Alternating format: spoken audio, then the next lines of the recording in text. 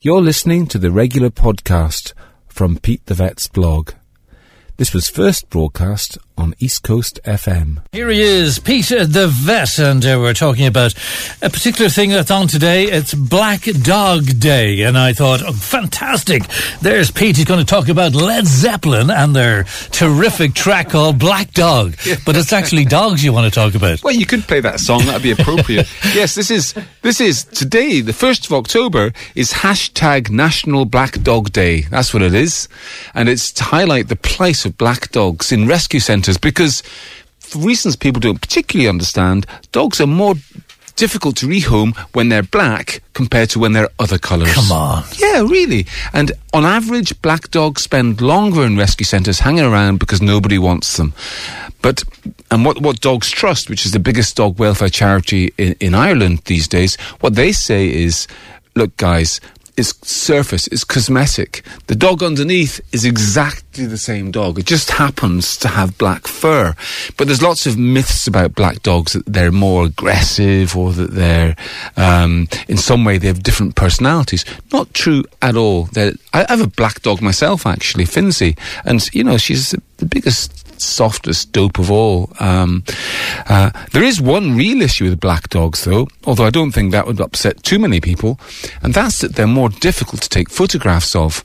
So arguably, if you were an Instagram influencer and you wanted to choose a dog that perfectly matched that role, you would choose a light-coloured dog because they're much easier to take pictures of. But why is that? Just something to do with the camera, is it? Yeah, no, it's just the light. Just the light. There's no contrast in a black dog. They're black from the tip of their nose to the tip of their tail. It's all just black, so there's no contrast. So if you take a photograph of them, you can't really see the detail. You just see a black blob.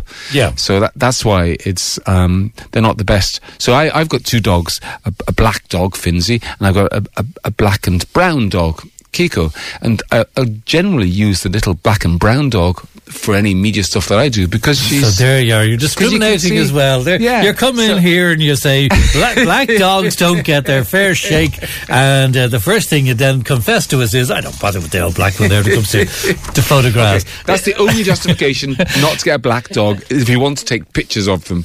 But really, and actual fact, there are techniques taking really good photographs of black dogs. It's just a bit trickier, right? That's all. Okay, and it'd be wrong to say, oh, be kind to your black dog, because that's not the issue.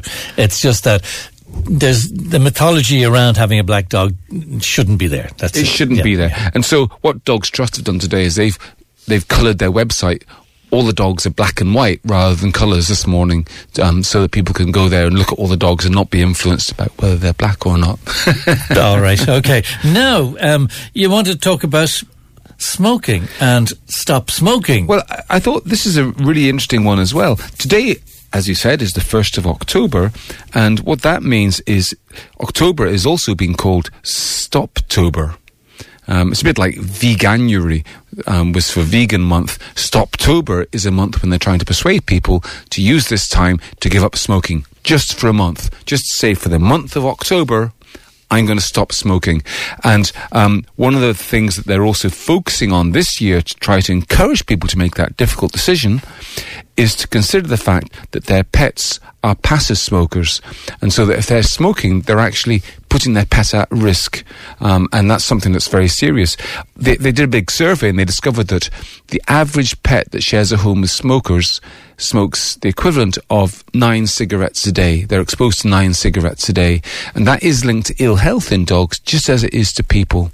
And when they shared those statistics with dog owners who smoked, they discovered that it actually worked reasonably well as an extra incentive to help people get through StopTober without any smoking. I think people might say, well, why are dogs particularly prone to issues, or cats for that matter? The reason for that is that they spend most of the time indoors and most of the time close to people. That means that they are exposed to more smoke. And also, if you're indoors all the time, you know, there's residue of smoke in the furnishings and in the carpets and so on. And as a pet, you're in close contact with those items, and that means that you're inhaling the chemicals in smoke more than humans would be. And so it's just an extra incentive, I suppose, to people to stop smoking, because like 9 cigarettes a day makes 3,285 a year. That's a lot of cigarettes for an animal to be exposed to. I should never even consider that. You know, people just say, oh, yeah, that's the old dog. Sure, who cares, you know?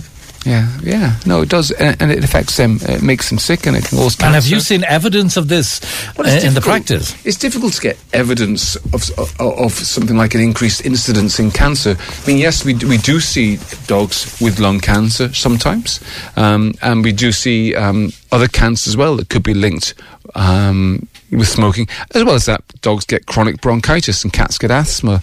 So we see a number of conditions which will definitely be linked to, I suppose, chemicals and particles in the air. So it just makes sense, really, not to expose pets to smoke. It's just like it makes sense not to expose humans to smoke. Okay, thanks very much indeed, Pete. All right, thank you very much. Pete the Vet, Pete from Bray Vet on Old Connaught. They're the place with the roadworks, but they're easing a little bit. Nearly finished. They tell me that I think the next couple of weeks it'll be all finished and the road will be clear again, thank goodness. Great stuff.